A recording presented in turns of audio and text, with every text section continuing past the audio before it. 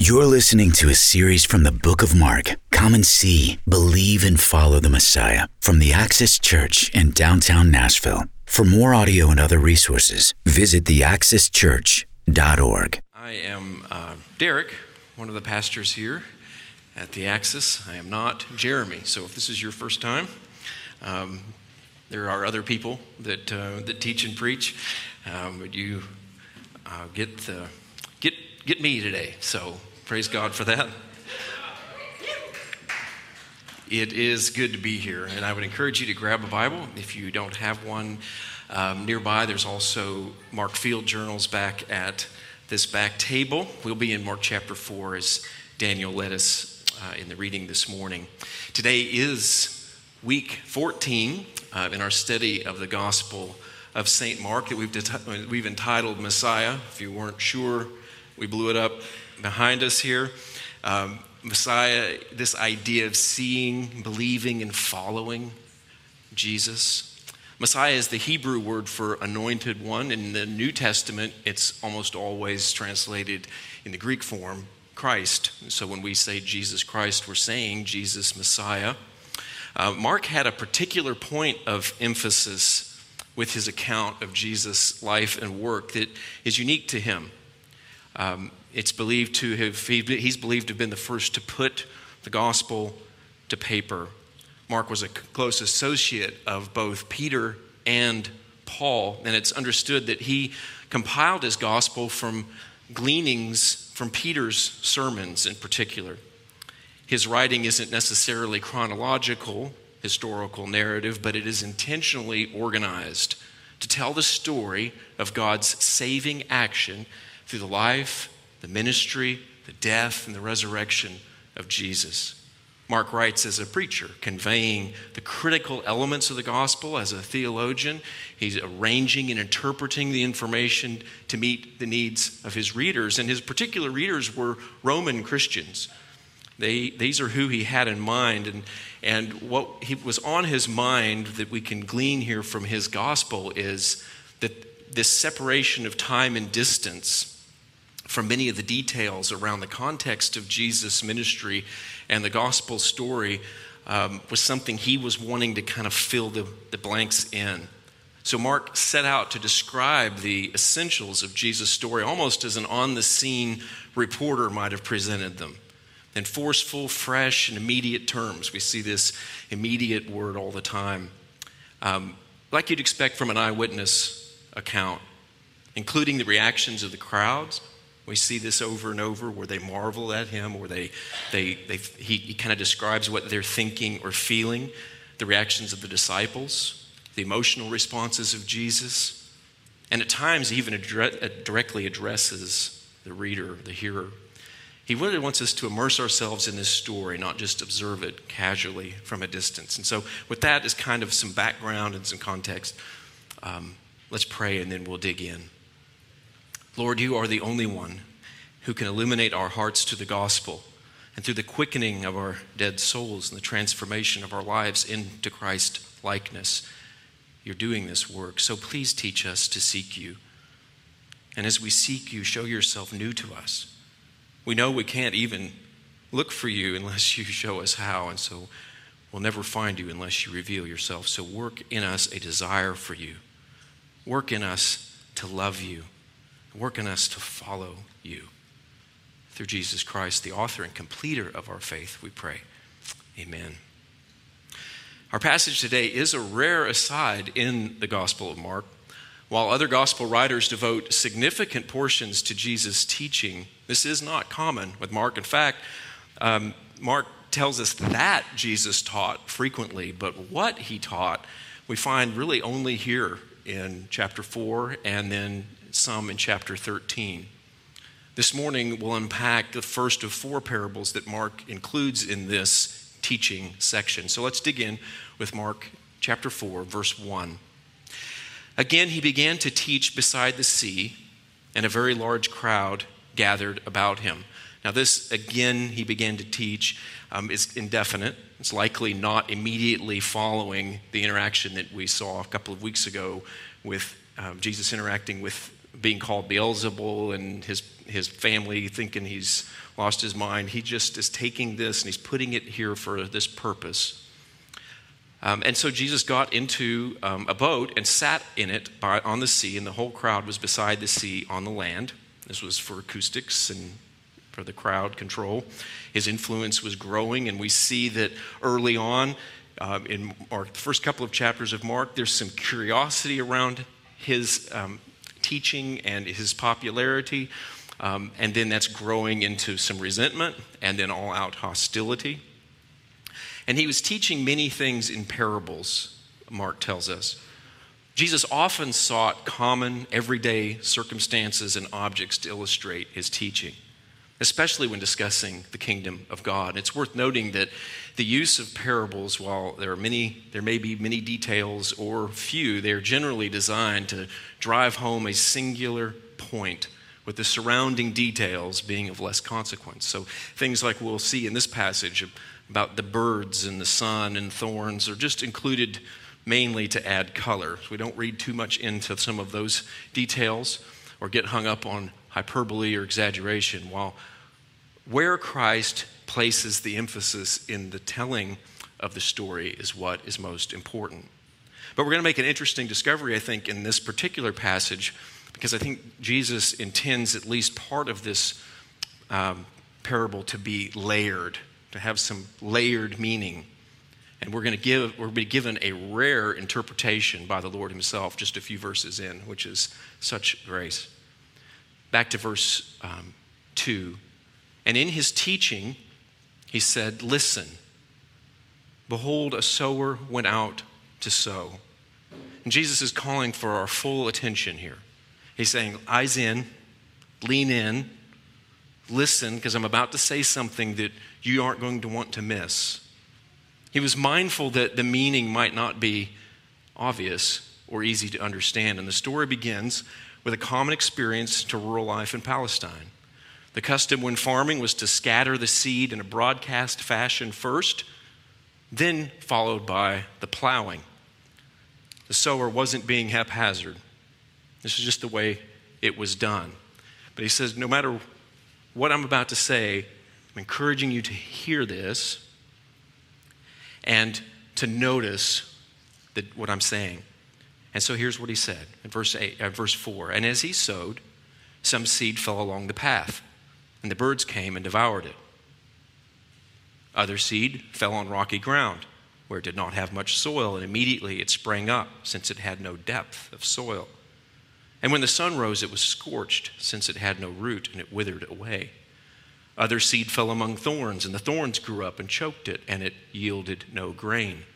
Other seeds fell into good soil and produced grain, growing up and increasing and yielding 30-fold, 60-fold, and 100-fold. So in this telling, we see that the focus is on the sower scattering the seed. In a few verses, the emphasis will shift because, again, Jesus had a couple of audiences in mind here. Yet he bookends this parable, as is, with the command not to miss what he is communicating, that it's very important. And we see this in verse 9. So he begins with listen, and then he ends his story with, he who has ears to hear, let him hear. For the average person in the crowd who might be paying attention, the big picture message is the kingdom of God has arrived. The Messiah has begun his work. The message is going out far and wide, and even with varied responses and opposition at times, the kingdom will expand and will produce the desired result. This is how Mark began his gospel. We saw that from the beginning where he says, the beginning of the gospel of Jesus Christ. And then he introduces Christ immediately to us through his baptism, through the Father's acknowledgement of his work, through the temptation, and he comes straight out of that temptation wilderness experience, preaching repentance and that the kingdom of God was here. Verse 10, and when he was alone, those around him, Jesus, with the 12, asked him about the parables. So like the reader or hearer in Mark's time, Jesus' followers in the moment, we might even ask, why teach this way? Why stories and parables? Why not just tell us plainly? And Jesus' answer, I think, here is fascinating. Verse 11, he says to them, "To you has been given the secret of the kingdom of God. But for those outside, everything is in parables." And so here is the clue to the two audiences Jesus has in mind. Those who've been given insight into a mystery, something hidden previously from everyone, and those it remains hidden from. And that is, yes, the kingdom of God has arrived, but not in the way many expected. Those who are on the outside, as we've been reading about Jesus cleansing the lepers and healing people and inviting the outcasts into his inner circle, they're now being invited into this secret. But those who thought they had the inside angle were finding themselves now on the outside. See, the kingdom is something like a growing seed, like leaven working its way through the dough.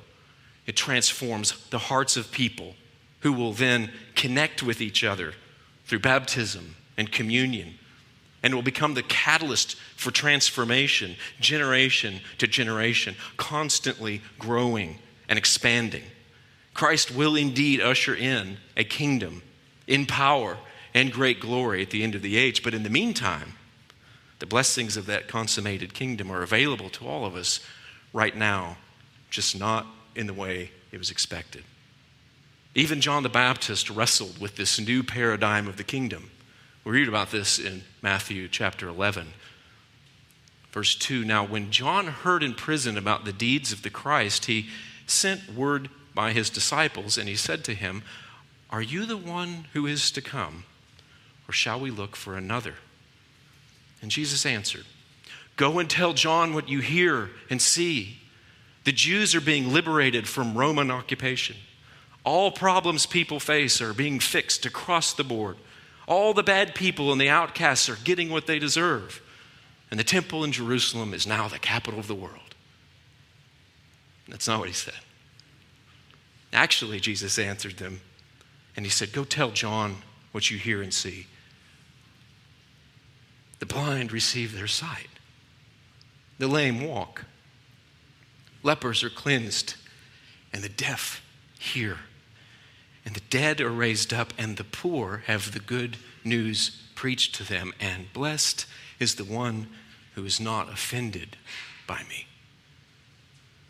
You see, Jesus did do and say very plain and obvious things, but it was offensive to so many who wanted an us versus them scenario where their enemies were relegated and they were affirmed in their practice and position. The religious leaders thought he was possessed by the devil. His family thought he was out of his mind. And because, like them, we begin to deconstruct when our image of God, the image we have usually constructed, which is a mere reflection of our own self-image, doesn't hold up under the pressure of life.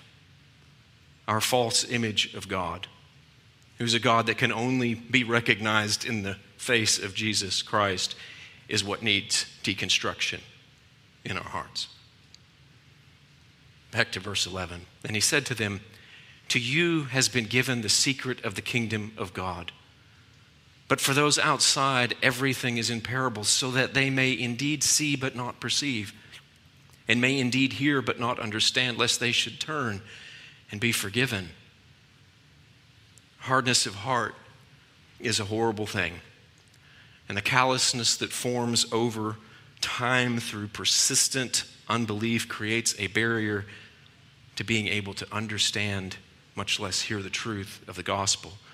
Jesus is quoting a passage here from Isaiah chapter 6. It's a fascinating passage. It's where Isaiah sees, he has a vision in the year King Uzziah died, of the Lord high and lifted up, the train of his robe filling the temple. The angels crying out, "Holy, holy, holy," in a way that shook the building he was in. All of his senses are engaged. He sees the Lord. He hears the roar of worship. He smells the fire burning. It says the temple was filled with smoke. His lips are touched with the coal. He tastes the burning. And John chapter 12 tells us that when Isaiah saw Jesus in this passage, he spoke about him. So when Jesus says there's some distinction here in who will understand, he's not just quoting an Old Testament passage. He's quoting himself. This is the same Jesus. But it's not a hopeless indictment that Jesus is making here. That somehow that there are people beyond the reach of Christ. And so to make sure they don't come to the truth, he hides his words and cloaks his message of grace. But it is an acknowledgement that there are those whose response to his message of the kingdom as Jesus is Messiah, that response may be rejection. Consider where Paul puts this in his broader narrative, right? This is immediately following his confrontation with the religious leaders where they accuse him of being Satan himself. In some ways, it may even be grace that led Jesus to teach this way. For those who responded to the command to really listen and pay attention, there was space for them to penetrate below the surface of the parable for deeper meaning. It kept some from repenting too quickly or carelessly before counting the cost. More than once, Jesus thinned the herd, so to speak, not because of hard hearts, but because of shallow hearts, hearts not ready. As the early church father Origen of Alexandria observed, sometimes Jesus covered up the deeper mysteries of the faith in veiled speech to those who were not yet ready to receive his teaching in straightforward terms. But for others, speaking in this way gave them an opportunity, which many of them took, to willfully turn a blind eye and a deaf ear to the truth of who Jesus was. They could continue to write him off as just speaking gibberish without adding to their own sin. As we noted, Jesus is quoting from Isaiah chapter 6 here, and the context is dire. Immediately following Isaiah seeing the Lord high and lifted up, he's given a word. He says, "Who will go and speak for me?" And Isaiah says, "Here I am, send me." God's anger is kindled, and the sin of his people will be dealt with. And in verse 11, Isaiah hears this indictment, hears this word from God, and he says, "How long?" And God says, "Until they are broken of their hardness of heart and stubborn pride." But there's a promise, always, embedded in verse 13 of Isaiah chapter 6. God promised a holy seed that would emerge from the rubble. Because of Jesus, no one is beyond the reach of the mercy of God. Because of Jesus, we can observe the scorched earth of God's wrath at Golgotha without having to endure it ourselves. In Isaiah 6:13, "And though a tenth remain in it, it will be burned again like a terebinth or an oak whose stump remains when it is felled. The holy seed is its stump." There is always hope if I humble myself. The holy seed is what remains in the aftermath of the utter destruction of myself.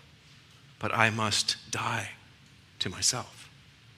Galatians 2:20 puts this in some context. I have been crucified with Christ. And it is no longer I who live, but Christ who lives in me. And the life that I now live in the flesh, I live by faith in the Son of God who loved me and gave himself for me. Then Jesus gets on to his disciples just a little bit in verse 13. And he said, "Do you not understand this parable? How then will you understand all the parables?" He's been preaching repentance And the coming kingdom, the gospel, he has chosen men and women to learn from him and be empowered by him. They have already been witnesses to his miracles, his teachings, his confrontations with his enemies. And he has instructed everyone within earshot to pay close attention to what he is saying. He expected certain audiences to miss it due to ignorance or even arrogance. But surely his own followers would pick this up. But they had failed to heed the command to listen. And I'm very grateful that Jesus doesn't throw up his hands with them or with me and tell them that they're on their own to figure it out. I do wonder what might have been distracting them, clouding their thinking, getting in the way, making their minds trail off while he's talking. I don't always think it's sinful, selfish things that cause this. It makes me think of the way Mary and Martha approached their time with Jesus. We read about this in Luke chapter 10. Martha had a sister called Mary who sat at the Lord's feet and listened to his teaching. But Martha was distracted with much serving. And she went up to him and she said, "Lord, do you not care that my sister has left me to serve alone? Tell her to help me." I've done that. I've gone and tattled to the Lord on people before. But the Lord answered her, "Martha, Martha, you are anxious and troubled about many things, but one thing is necessary. And Mary has chosen the good portion, which will not be taken away from her." Still, when Jesus asked, "How then will you understand all the parables?" an important element of the answer was included in the statement, "To you has been given the secret of the kingdom of God." How will any of us understand anything that he's saying? Only if he helps us. Jesus is the gift given and the gift giver. He is the mystery revealed and the mystery revealer. He is the creator and the ruler and the sustainer and the cultivator and the culminator of all things, of the kingdom, and he makes it plain to me as I sit at his feet. And he made it plain to them with an explanation and a shift in the emphasis of the parable to drive his point home.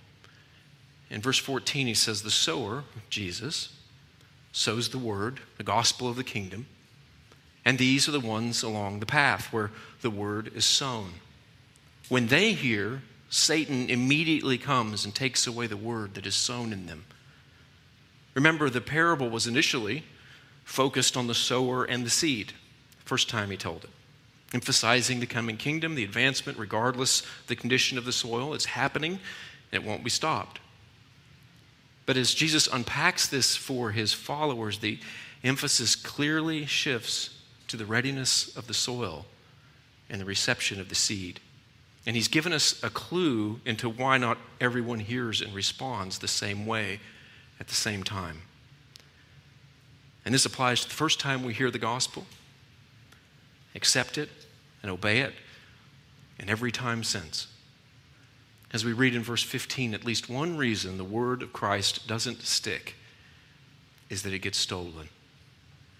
Give him an inch, and Satan acts like a ruler. Be on your guard, the scripture says. Resist the devil. Our battle is not against flesh and blood. We don't give any occasion to him. God knows what I've missed over the years because I've lived a defeated life, surrendering to the wiles of the devil, having a form of godliness but denying the power available to me, as Paul talks about in 2 Timothy. Truth going in one ear and out the other while I danced with sin. And I think that's one of the main ways that the word gets stolen from us, is that we're not ready because we're not repentant. And Satan takes advantage of that every time. Verse 16, "And these are the ones sown on rocky ground, the ones who, when they hear the word, immediately receive it with joy. have no root in themselves, but endure for a while. And then when tribulation or difficulty or persecution or resistance arises on account of the word, immediately they fall away. Another reason the word of Christ doesn't stick is that I'm too eager and I move on too quickly. The truth doesn't bake into my heart. The resistance we feel within our own hearts and from others are traps that cause us to stumble. They're rarely obvious, which is why the psalmist cries out in Psalm 141, Psalm 31, Psalm 37, keep me, help me from the trap that is set for me. We get tested, and the soil of our heart is too shallow. And beloved, I think this happens when, and has happened to me, when I try to apply the truth to my life instead of applying my life to the truth. And there's a big difference between taking something that sounds good and trying to make it fit versus taking my life and dying and making it conform to all of God's word. Verse 18, and others are the ones sown among thorns. They're those who hear the word, but the cares of the world and the deceitfulness of riches and the desire for other things enter in and choke the word, and it proves unfruitful. Third scenario that keeps the word of Christ from sticking, to use some Axis lingo here, we don't fight the drift. Anxieties that arise from the times that we live in, so we don't have peace. Money that amounts to a false sense of security, so we aren't as generous and dependent as we could be. And pleasures that promise to satisfy, so we serve ourselves and then marvel at the consequences.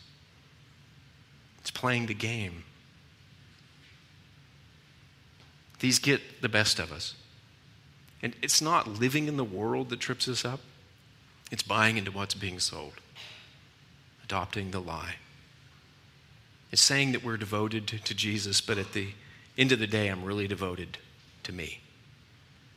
We should be careful not to place the blame on what we possess or our circumstances, but on our own deceitful hearts and our distractions. When our feelings and our freedoms and our preferences are chief, we become distracted and complacent and preoccupied. We search for meaning, for purpose, for identity, for happiness in a career, in a hobby, in a person, in a habit, in a degree, just the right house, just the right car, just the right relationship, just the right church, just the right feeling. Brothers and sisters, it is possible to live in this world and not be choked by its cares. It is possible to be prosperous and not corrupted by riches. It is possible to be human and not controlled by your passion or your pleasure. Verse 20, but those that were sown on the good soil are the ones who hear the word and accept it and bear fruit, 30-fold and 60-fold and 100-fold. We have a responsibility to listen and respond with a willing heart and a submissive will. If we've been given the gift of the secret of the kingdom, then we must take Jesus' lordship to heart. The word of Christ must be received and applied because all Scripture points to him. In Luke 24, at the beginning this is describing Jesus' teaching after his ascension, and beginning with Moses and all the prophets, he explained to them what was written in all the Scriptures about himself. It all points to him. And so if you're not a Christian, everything hinges on the condition of your heart. At this time, the offer of the kingdom is available by invitation only. Are you curious, intrigued? Pray for understanding and ask questions. And we're here for that purpose. Are you resistant, skeptical? Think about these things. That's how one becomes a Christian. And we're here and willing to talk about these things about that with you too. But Christian, what is keeping you from seeing and believing and following Messiah in power and peace? What is keeping us from abiding, from receiving and obeying his word? A heart that is truly open and receptive results in fruit that is produced naturally.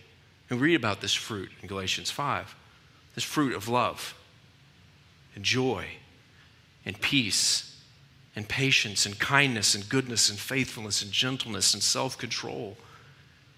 Those who belong to Christ Jesus have crucified the flesh with its passions and desires.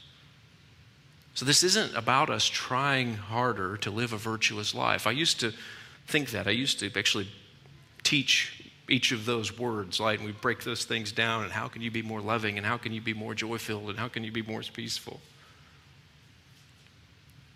Until I realized these aren't things I can conjure. These are things that happen as I walk with Jesus and listen to his word and let that transform me. Then I find myself more patient, more kind, more self-controlled. But I have to die, not try harder. This is his work. It was his work that opened our eyes to the mystery of the kingdom to begin with. It is his word of truth that is the seed. It is Jesus that sows it in our hearts. And the growth and the harvest are his work too. So what is our part? What makes the word stick? What are the conditions of good soil? He tells us. Those who hear the word, he says, listen, pay attention, look here, heed what I'm saying, notice it, and then accept it. You have been given the secret. And then bear fruit. Be open and receptive to the word, neither hard or shallow or preoccupied. For when the truth penetrates our heart, it produces a fruitful harvest of righteousness. And so my appeal to us this morning is not that we try to hear better or to be better soil or to try harder to produce fruit, as I mentioned. Rather, my appeal to us is to trust the sower. Believe that Jesus will make all things plain to you. Yield the soil of our hearts to him and tend your heart to be receptive. How do we tend? We tend it by prayer. Tend it by prayer. This is really our only weapon against Satan, who very quickly wants to come and snatch away what God is saying. We pray against the traps that are set for us. We pray for help to purposefully throw off distractions that we would endure by faith. Yesterday, I was meditating on the passage where the disciples were arguing amongst themselves who was the greatest. And Jesus gets a little frustrated with that. He grabs the little child and he sets him. He says, those of you that unless you come to me as this little child, you will not enter in the kingdom of heaven. And as I'm thinking about this and I'm kind of meditating on this and praying through this, my mind is going 100 directions. And I just remember thinking, I scanned over it, and then I'm starting to move on, and I just remember thinking, I need to hear, there's something here I need to hear. And there was a battle of everything that I thought I needed to do that day. I was thinking about some work stuff. I was thinking about some relational stuff. And it was fascinating how quickly all of that just flooded into my mind. And I'm reading the words, and none of them are going in. And that happens to us all the time, and we have to recognize that for what it is. That's spiritual warfare, and I have the opportunity in that moment to fight for what is it he's trying to say to me, to clear my mind. So I pray. I can spend time in the Word directly. This is how I tend to the soil of my heart. Not just spending time with others and what they have said about it. This is really the only way that the Word of God moves from platitudes to power. About 10 years ago, I got very frustrated with my own fruit. I was not loving and joyful and peaceful and self-control. And I was striving very hard to be a better person. And when I evaluated my life, I thought, I'm doing the things Christians do. I'm a professional Christian. Like, I was being paid by the church to be a Christian and to be a minister, and it was empty. And I found myself being very, as I've looked at my life, I found myself having just all of my nourishment, my spiritual nourishment, was coming from what other people were saying. I had become a student of teachers, but not a student of the Word itself. I had never read the Bible through, and I was frustrated. And I thought, and I was thinking about this for this morning, and I thought, I think that's a lot of how the religious leaders of Jesus' day and the Pharisees, where they had gotten so removed from the actuality of God's Word and the power of His Word and who He really was. And they were so focused on all of the things that were said about His Word. Remember Jeremy talking about this a few weeks ago, and Pastor Don as well. All of these layers, hundreds and hundreds of other rules and other things to know, stacked around the core of what is true. And that's why I think it surprised the scribe when they asked Jesus to tell him what is the most important commandment, and Jesus was able to distill it so quickly. Just the central element. We love the Lord our God with all of our heart, soul, mind, and strength, and we love our neighbors ourselves. This is it. And I think it took the breath away. And it was when I started recognizing that God's Word with His Spirit make His people. And I started to believe that and trust that things began to change in my heart. To really understand the gospel, I have to immerse myself in it.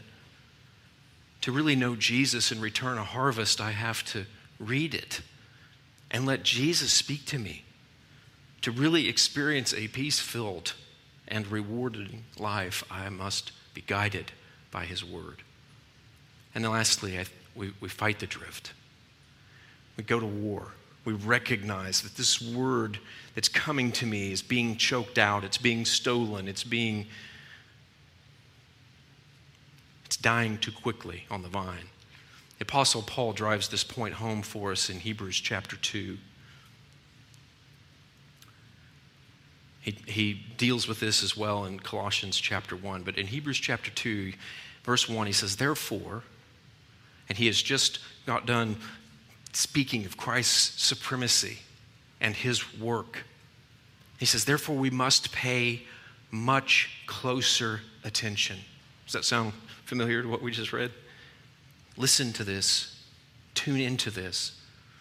Pay closer attention to what we have heard, lest we drift away from it. Verse 3, Hebrews 2, how shall we escape? How can we overcome? How can we get through this if we neglect such a great salvation? This truth that transforms me and changes me, that saved me once, is saving me and will save me again and in the last day. This was declared first by the Lord Himself. It was attested to those who heard it. These are the gospel writers. And God bore witness by signs and wonders and miracles to the historical testimony of the apostles, and by the gifts of the Holy Spirit distributed according to His will at Pentecost and in our own experience. And then verse 17, and Jesus, He had to be made like His brothers, you and me, in every respect, so that He might become a merciful, compassionate, faithful, trustworthy high priest in the service of God to make propitiation for our sins, for the sins of the people. This is the gospel. He makes atonement for me. He makes a way. This is what I've got to immerse myself in. This is what all of the Scripture is pointing to and reminding me of. Verse 18, for because He Himself has suffered, He's gone through this.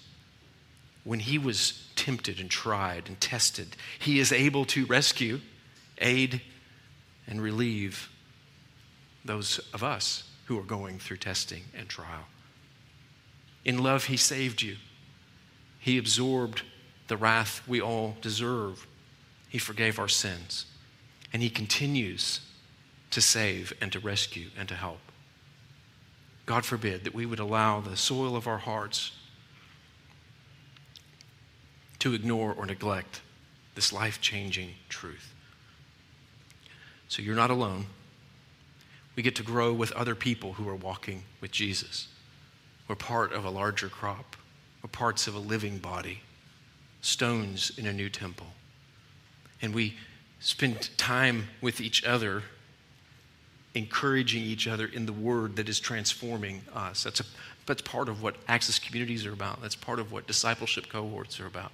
That's why our structure, our model behind a discipleship cohort is direct engagement with the Scripture. And what is this saying? Am I hearing it? And am I obeying it? Am I walking with it? And Gordon's going to be leading some time this Sunday and 2 Sundays from now on kind of how to do that and how to unpack the Word in a way that has direct impact on my heart. But Jesus is always ready to help. We are not alone, and we can stay humble but not despairing. And I thought about this. How do I don't want my heart to be soil that doesn't receive and doesn't produce a crop.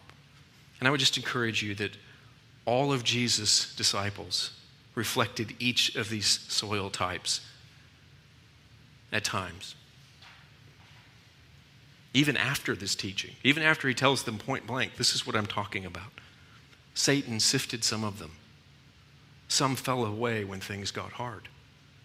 Others were distracted by circumstances and were deceived by monetary things. I think that's what got to the core of Judas's heart. Yet most of this same group went on to produce a crop. And I know this because we're in this room today. That's a crop that goes way beyond 30, 60, or 100.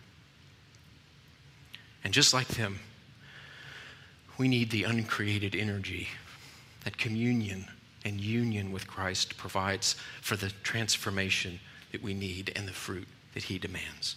So let's do that now. Let's share a communion meal together, remembering Jesus as the Messiah, his perfect work and his all-sufficient sacrifice, and let his word settle into us. Let's pray. Lord, we need your grace to have ears that hear and eyes that see and hearts and minds that understand. For this is the only way for us to turn to you and be healed.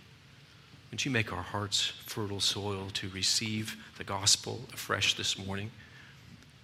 And will you be present with us in the broken bread and the poured out wine? And we worship you now and forever. Amen. Communion servers will be positioned on both sides of the platform.